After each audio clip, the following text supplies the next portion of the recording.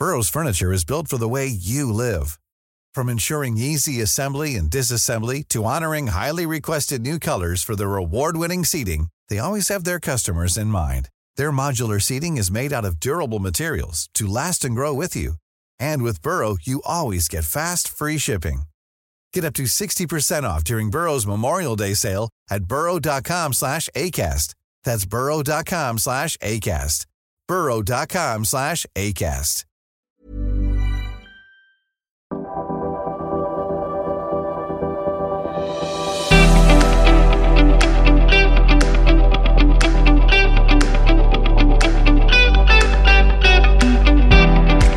G'day.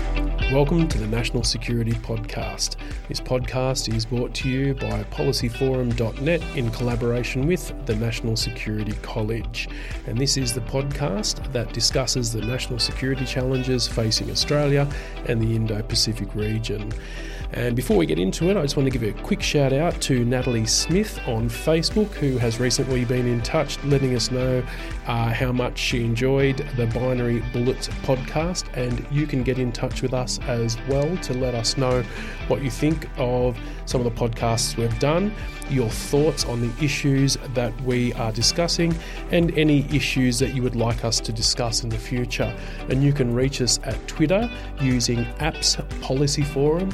You can get in touch with us on Facebook at the Asia Pacific Policy Society, or via email using podcast@policyforum.net. We look forward to hearing back from you, and also we would really appreciate if you could subscribe and maybe give us some ratings on whatever platform you access your podcasts on. What we're going to be talking about today is the radicalisation of Islamic youth in Australia, and what we're going to be really focusing on is how marginalisation, victimisation of these people can actually create vulnerabilities in our society by breaking down cohesion and allowing the space for radical elements to come in and to exploit those weaknesses and those gaps and work against the Australian national interest and harm Australian national security. We're going to be talking to Miss Anousheh Mushtaq. She is the founder and director of Rakib, which is an organisation, a grassroots organisation not connected to government, that supports these troubled youths who may be living on the street, who may have drug and alcohol issues or psychological issues that they're dealing with. Anousheh has a very interesting story of her own, where she immigrated to Australia from Pakistan as a young teenager, and she moved down the path herself towards violent extremism, and she's going to talk to us how that experience has now framed her career in countering violent extremism and de-radicalisation of Islamic youth and any kind of youth in Australia that has fallen prey or is at risk of falling prey to extremist actors. Let's hear from Anousheh now.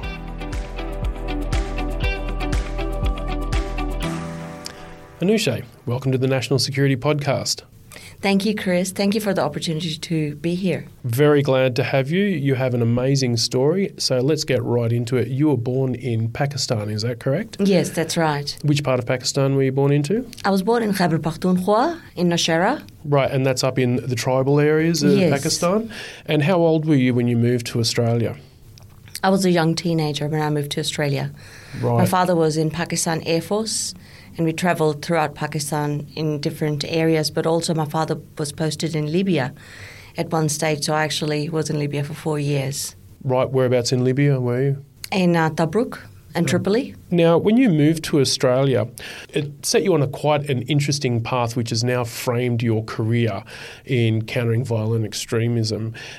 Could you take us through that journey that you experienced as a new immigrant to Australia? Yes, definitely. So I'm the first generation Australian Muslim of Pakistani origin.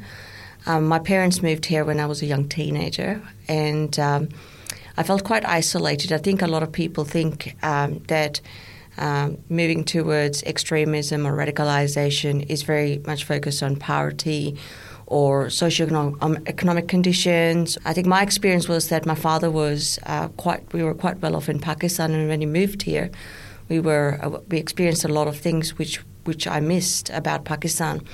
And that was having that luxury that wasn't available here, because we had to start everything from scratch. My father left Air Force in Pakistan. My mum came here. She started doing nursing. And I used to go to school by foot, which was quite annoying for me. In Pakistan, we had staff like chauffeurs, gardeners, cooks. Everything was available. So I think it was quite a big change for me. Even though I was going to PF schools in Pakistan, which is the Pakistan Air Force schools, and English is, all the subjects are in English.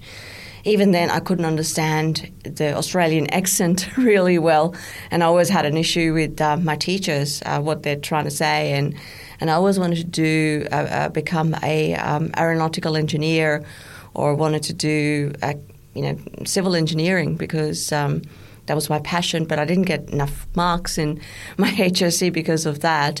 So I did struggle, and I think I felt really isolated.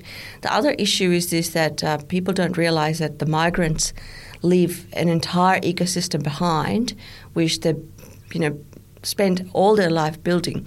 And migration, or even being a refugee in another country, in a country which doesn't have the same culture, is quite a big change. And it's not only from my point of view, even my parents struggled a lot, but they wanted to contribute to Australia. And this was the thing, that my father, even though he had such a prestigious job in Pakistan, he went and got a job in corrective services. He did, started from scratch. Worked in Long Bay jails, did the night shifts, morning shifts, just to make his family well settled in Australia, just to make sure that his kids get better education. Even though we did have a very prestigious background in Pakistan, the education system and the socioeconomic conditions are not that great. The health system is not that great. So we moved here just because my parents wanted to give their kids a better future. My parents in Pakistan were actually quite liberal. They were not that conservative. Religion has always been a part of our lives, like praying 5 times a day, making sure that we fast in Ramadan. I've done Hajj with my parents. We've been to Umrah a couple of times in Saudi Arabia. So I've done all that, but they were not that conservative. But what I realized when they moved here, they became more conservative. Why do you think that was? So there was a few reasons. First of all, we are only 3 sisters. We don't have a brother. And in Pakistan, or even in the subcontinent like India or Bangladesh, there is a fear of, the girls don't become bad, like they don't have boyfriends. So there's a lot of that happens within our culture. So they became more strict. So we had to, in Pakistan, we were going to co-ed schools. But when we came here, we had to go to girls' schools, because my parents and my family, which was here, said, oh, no, don't send them to co-ed schools, because, it's really bad for them, because they have boyfriends, and they have, the girls will become corrupt. Do you think that your parents were in a position where they were concerned about preserving their own culture, the culture they came from? Yeah, and it's about shielding your cultural identity and your religious identity, because you've moved somewhere which is, a very different culture, and people are drinking, they're smoking, or they're having boyfriends. I mean, it was funny. One day I came home and I said to my mum, "Oh, it's really odd that one of my friend's mother has a boyfriend. How does that work?" So that concept in Pakistan is not really there. Having that, mother having a boyfriend, or even divorce, it's much better now. I mean, people are much more accepting the divorce, and or you are in a abusive relationship, so you need to get out of that. But that wasn't in our minds, and my mum completely turned around and she said, "Oh, we don't talk about this. We don't talk about boyfriends." So I mean, it's a lot of that, and also getting girls married earlier so they don't become corrupt or bad. They don't get into the bad habits. That's very common in Pakistani families. And I'm not talking all the Muslims because every culture is different. So, yeah, I mean, that was really disheartening to me because I couldn't attend any school functions. I couldn't go to any excursions. I couldn't even go to some of my school friends' birthday parties. So the only social outlet for us was to start mixing around with the Muslim or Pakistani families. And we almost adopted the friends of my uncle. And there was a big cultural gap because in Pakistan, the Air Force or armed services people are very open-minded. But over here, what I noticed, the people who we were integrating with were here for 50 years or 40 years or second generation or third generation. But they came from the villages of Pakistan or from the small towns. And their culture was very different. They were very conservative compared to what my parents were. But it was the peer pressure that my parents started thinking, you can't invite, anyone, any boys or any non-Muslim Caucasian Australians at home. So we are moving towards a discussion about radicalisation, but I have been an immigrant in a non-Western country and I gravitated towards people that spoke my own language, that came from my own culture because it was comfortable to me and because it was I didn't have to work hard when I socialised. However, I was living in China for a number of years and the local people were very welcoming, very polite and very interested in us as well. So if we did want to become a part of the local culture and experience it, there was definitely space for us to do that. Do you think that immigrants in Australia from essentially non-English speaking cultures or non-Christian cultures, do you think that they feel the same kind of availability to engage with the local community and to participate in the local culture? Yeah, definitely. The opportunity exists, but I think it's a comfort zone that I'm talking about. You feel comfortable with the same kind of people, you eat the same food, you wear the same kind of clothes, and you have same kind of thinking. So that mindset is very similar, and I think it's that comfort zone that makes you more attracted towards your own community. And that's what I found, that my parents were very comfortable. So all the dinner parties, every Eid or every even on the Christmas, we'll have a barbecue. It's not that we're celebrating Christmas, but it's a family get together kind of thing. So I mean those things are very common, and I think that's where the ghettoization starts. But it's not limited to Muslims. I'm talking about if you look at Italians, will do the same thing. Greeks will do the same thing. Chinese will do the same thing, like Cabramatta, for example. I did exactly the same thing when I lived in China and also when I lived in Southeast Asia. Yeah. It's natural to every culture. It is. But I think where the problem occurs is that when you're not letting your kids go out and actually explore what Australian culture is about. It's not all about that, these people have got boyfriends or they drink or they smoke.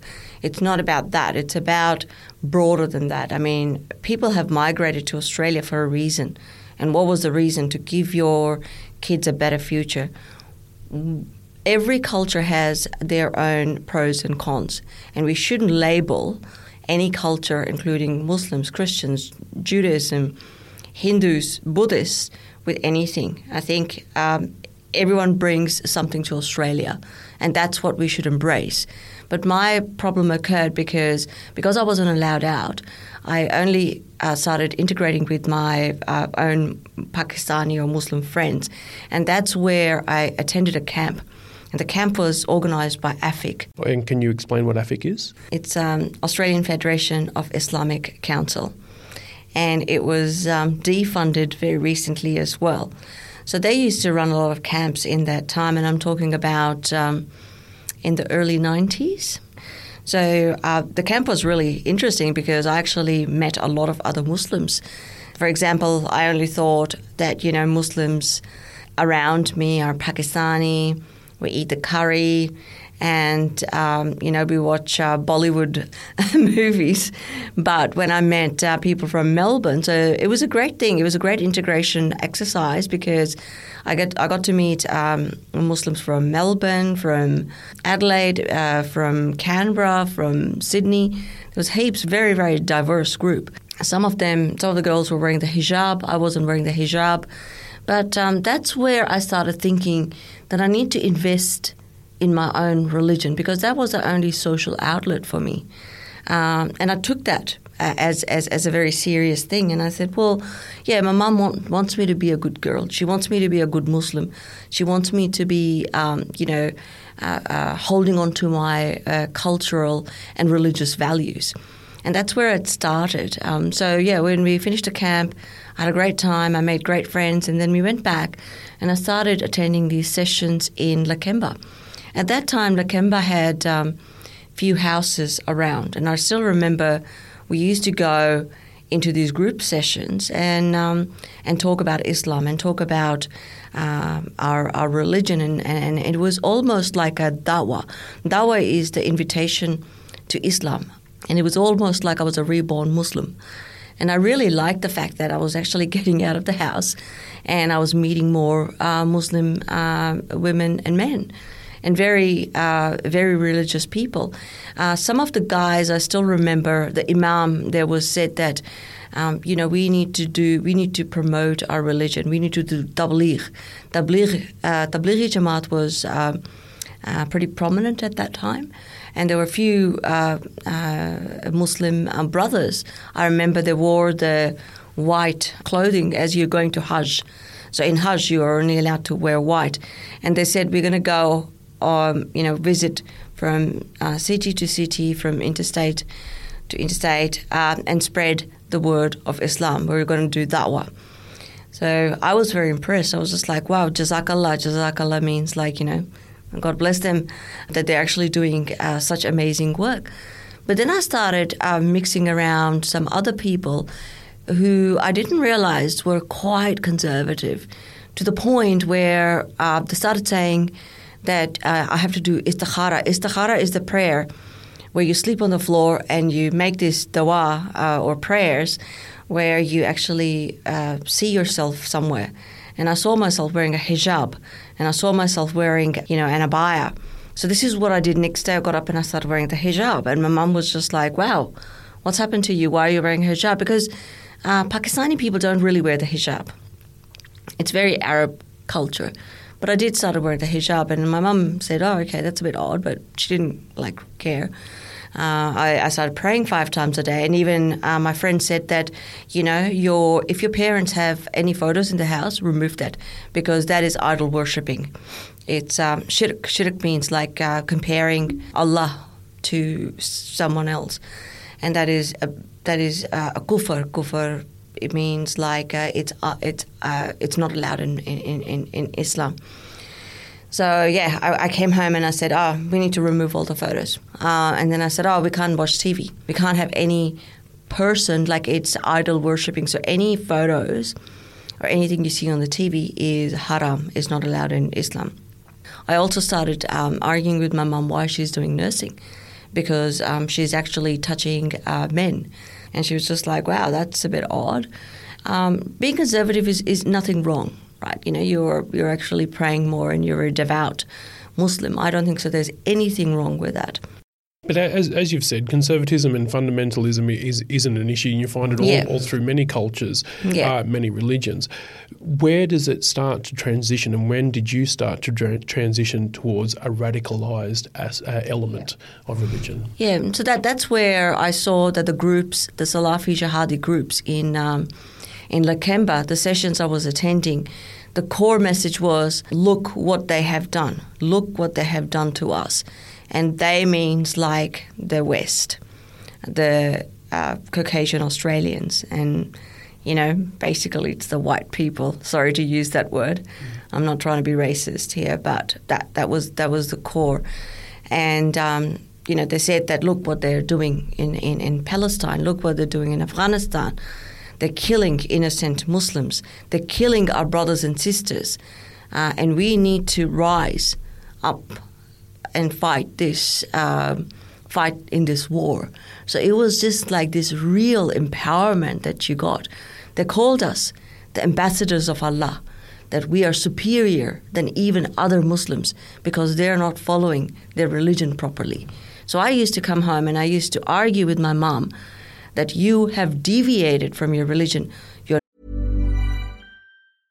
Ready to pop the question? The jewelers at BlueNile.com have got sparkle down to a science with beautiful lab-grown diamonds worthy of your most brilliant moments. Their lab-grown diamonds are independently graded and guaranteed identical to natural diamonds, and they're ready to ship to your door. Go to BlueNile.com and use promo code LISTEN to get $50 off your purchase of $500 or more. That's code LISTEN at BlueNile.com for $50 off. BlueNile.com, code LISTEN. Not wearing a hijab, you're not actually a devout wife because you're going out and working. You're wearing a skirt as a nurse and showing your legs, and this is unacceptable in Islam. And that was the thing which was so amazing because I thought I'm better than others. And my heart is pure, and I'm actually moving towards something which is a justified cause, which means I am actually going to make a difference and going to prove to the wider society that I have done something that others can't. And what were some of the thoughts in terms of acting out on your radicalised thinking? What were some of the things that were on offer to you to perform? What were some of the thoughts that went through your head on how you could become this ambassador, how you could rise up, in the words of these extreme preachers? Yeah. And I mean, those are the things I still remember. One day I was travelling on the train and I was wearing the hijab and I was sitting with my friend and people were passing on remarks or looking at us. And I actually thought in my head, I was just like, oh, you fools, you've got no idea how good I am because, I am more connected to my Allah, to my God, more than you are. You are just naive and your culture has got nothing that offers me any sense of security or sense of empowerment. But my religion does that. So I don't need anybody else. So that they are the things, that's the thing when you start moving towards those paths, it becomes quite scary where it's going to end. So with some of these more extremist elements that are mixed into the wider Islamic community, not just in Australia and around the world, how does it move from taking you to a rather fundamentalist and conservative space in your religion to actually crossing that line to acting? So whether that be travelling to a conflict zone somewhere else in the world or whether that be planning a violent act, how do they take these people that may feel whether they're marginalised or isolated within the community they're living in, how do they take them from finding an attachment and finding somewhere where they belong and meaning, how do they take them from that space to acting out? So I mean that's the path, that's the start of the path which I'm talking about based on my story. But the second step is that, some of the imams were showing beheading weddings around in Lakemba and showing that, how we could actually go and take an action, how we could actually go to Afghanistan and join the cause, fight this war against Muslims and, be that person who's actually made a difference. So it's called a jihad. I mean, people confuse jihad, that jihad is not all about fight. The first jihad in Islam is jihad al-nafs, which means having a control on your nerves, which a lot of these extremists don't promote. In their head, the jihad is to fight for your religion, fight for your brothers and sisters who are getting killed in Palestine, Afghanistan, Iraq, Syria. That's the big misconception. And I think jihad has been hijacked by terrorists. The name jihad in Islam has been hijacked. And that's the biggest issue that I found, I find now is that looking back, that jihad was promoted as if we are going to take an action. we are going to go.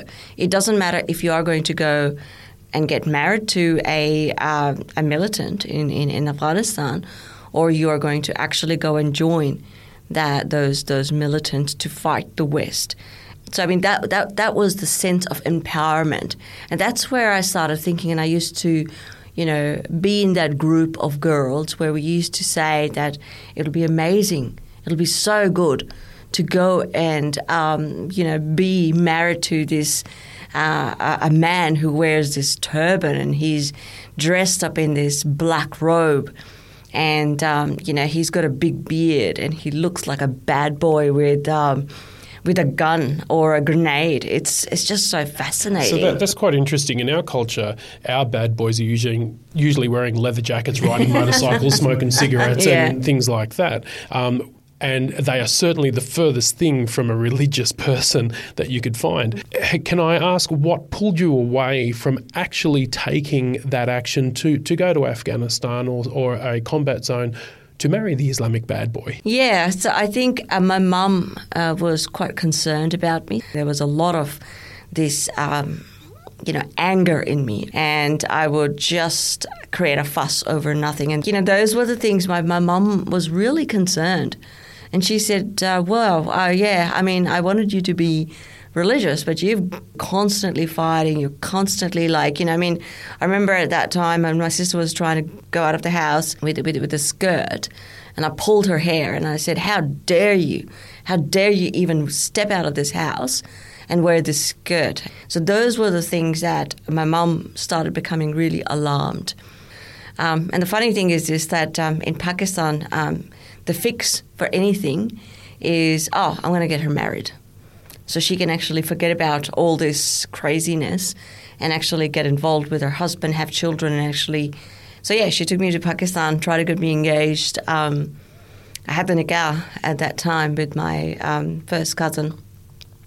So, we are allowed to get married to our first cousin. I wasn't going to bring it up, but... And I think the reason why I started drifting away from this was not only my mum, but also my mum was quite concerned about the hate for the West. And she said, we didn't move here so you can hate people. We moved here so you can go to school. It's really interesting. You've painted a picture where it seems to be a lot of your parents' influence that set you off on a path towards radicalisation, unknowingly so. But it's also your parents' influence that has pulled you back. So your mother especially has been able to recognise, probably without focusing on it or directly knowing that she was, but she's been able to recognise the signs of radicalisation and the threat of moving in that space. What can parents, what can school teachers, and what can friends look for today in terms of identifying the first signs of radicalisation, and what can they do to act on that? So there has been a lot of cases which really don't even get reported to the national security or intelligence or policing, where the parents or the family or family friends have gotten involved and pull them out of that mindset. Because, we have to understand that at that time, I didn't have an iPhone. I was not connected to the internet. Now we're connected and we live in this world of internet. And we can't be keeping an eye on them constantly. So this has happened. The kids are watching something on the internet that Islamic State has posted or Al-Qaeda has posted, and they're getting radicalized. Very similar. Isolation. They've come from Pakistan. They've been in this country. Both parents have started working, and they feel isolated. They can't really integrate into the broader Australian society. The parents need to understand that it shouldn't be about the fear of others. It shouldn't be about the us and them narrative. Within our own communities, we create this us and them narrative, and then we expect our kids not to get isolated. Also, the other thing is this in our communities, marginalization and isolation within the communities, like mental health issues, homosexuality, drug and alcohol issues, not really recognized. And, a kid can't even go to an imam and say, look, I have this problem. I'm a homosexual. I don't know what to do. I have got drug and alcohol problem, because there's an element of respect.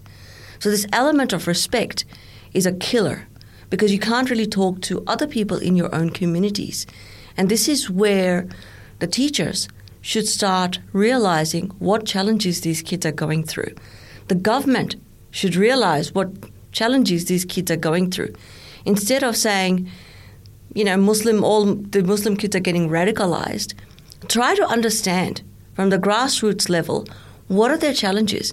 Are they working? How many brothers and sisters they have? You know, the parents are struggling to make their means in Australia. They want to have a good future for these kids. But isolation is not the answer. And isolation within the community is not the answer. And isolation from the Australian government is not the answer. So you now work countering violent extremism and countering radicalisation and so on. Can you talk about, if you're able to craft the government response, a policy for getting ahead of the curve in terms of radicalisation within Australia's borders, what would that policy look like? So the policy, I think, from the CVE policy, what I've seen in the past, I know the de-radicalisation programs, some of them haven't worked. And there's a simple reason for that. I mean, if somebody is getting radicalized, they should be consulting a Muslim scholar, not even an imam so much. And there's a big difference between a Muslim scholar who's well-read, who understands different school of thought of Islam. So they should be actually consulting the Islamic scholars or people on the ground, so involving grassroots organizations. So just to delve into that point a little bit, are you saying that the government should be sponsoring these programs, or this should be something that should be coming organically out of the Islamic community in Australia? The reason why I ask that is because I've read previous works where there seems to be this problem with anything that's attached to the government is seen as fake or as a government conspiracy or something like that. So how do you think that challenge should be approached? So the Muslim community doesn't like CVE, doesn't like anything to do with counterterrorism, because they think it's all about surveillance on Muslim women and kids and men. So that's where the problem occurs. And I do remember there was a time where they were thinking of actually putting a surveillance on kids in Sydney at Punchbowl, Granville High School and other schools. So this is all surveillance. And how does a Muslim kid who's already feeling marginalized with whatever is happening in the media, you know, people calling Muslims a terrorist, how does that kid feel?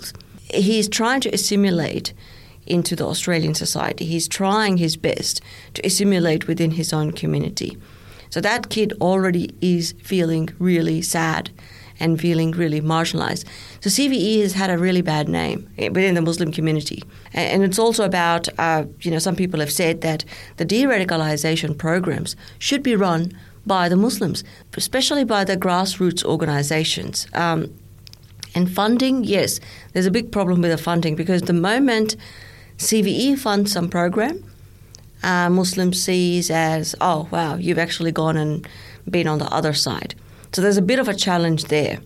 And I think it's been created by the previous CVE policies.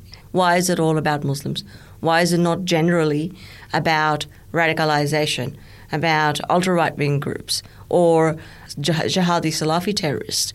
It shouldn't be about Muslims. And that's where the problem has occurred. You mentioned before that you came from Pakistan and you thought that you were what a Muslim was, and then you've realised that it's that there's Muslims from the Middle East that don't eat curries, that maybe don't watch Bollywood and so on. So what you're saying is that there is no monolithic Islamic character or nature or identity.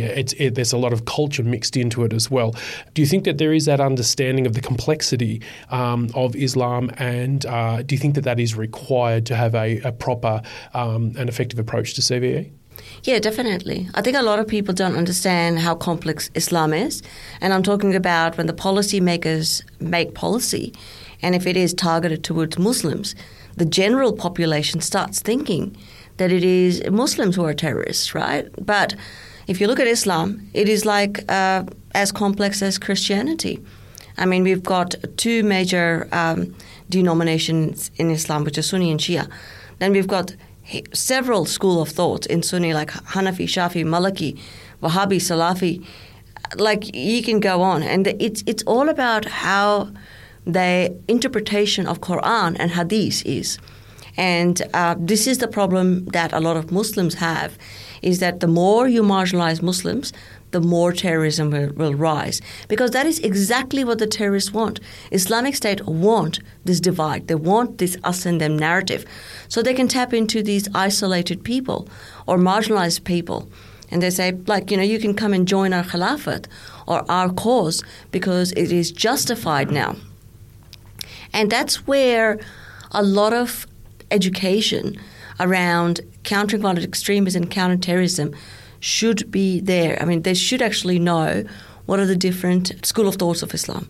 Why is it that Jihadi Salafi is promoting terrorism? Why? It's a simple thing. It's about how they do the interpretation of Quran and how they do the interpretation of Hadith. And the way they do the interpretation and say it is justified to kill the kuffar because it happened thousands of years ago. And it's the direct interpretation. So that's what the government needs to understand. What is the core of this problem? How do we get into the grassroots level, not having this top-down approach? We need to have a bottom-up approach, and that is very much needed. We do have a lot of disruption strategies. We do have a lot of strategies that policing and intelligence community uses. We know how to, catch them and put them in jails. Another problem is radicalization within the jails. That is a big problem because they're not going to get any better unless we start involving Muslim scholars. So Ahmad Khalani, I have a great respect for him. And he is the chaplain for Supermax Jail, and I've met him a few times. Now, we need people like that to actually work with the government.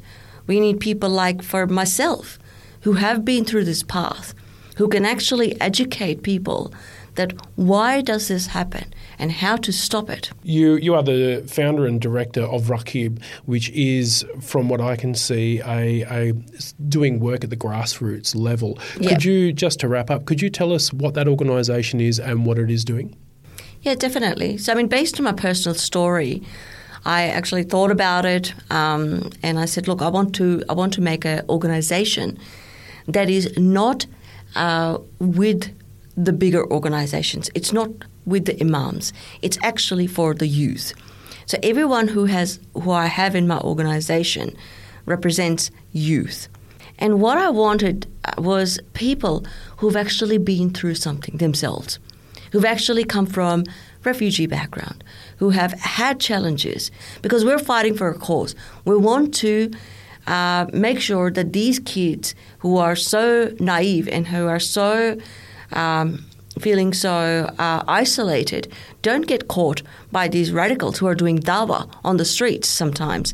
They come in the nighttime, and it is very common. I mean, they go to some of the outreach programs that I have attended, and they try to allure these kids into their cause because they're already feeling so isolated. So this is the main reason why I started Rakib Task Force. I started from the grassroots level to the point where I only want youth who have been through something themselves, who can actually be those young champions. It's about being that right model. It's about being that mentor who can actually take these kids and empower them. It's about empowering these kids before they go too far, before they go and start getting integrated into gang-affiliated issues, drug and alcohol, radicalization. Yeah, it's all I find it all very similar paths. Well, that's fantastic work. Anusha Mushtaq, thank you very much for coming on the National Security Podcast and telling us your story. Thank you so much, Chris, and thank you, National Security College.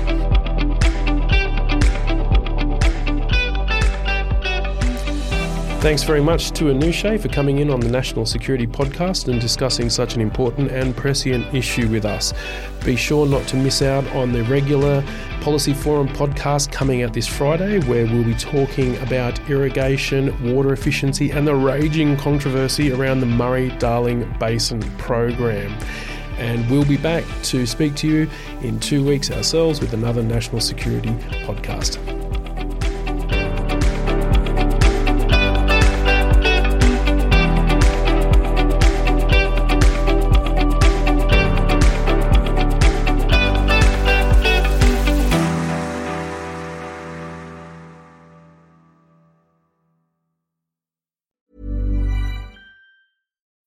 When you need mealtime inspiration, it's worth shopping Kroger, where you'll find over 30,000 mouth-watering choices that excite your inner foodie. And no matter what tasty choice you make, you'll enjoy our everyday low prices, plus extra ways to save, like digital coupons worth over $600 each week. You can also save up to $1 off per gallon at the pump with fuel points. More savings and more inspiring flavors make shopping Kroger worth it every time. Kroger, fresh for everyone. Fuel restrictions apply.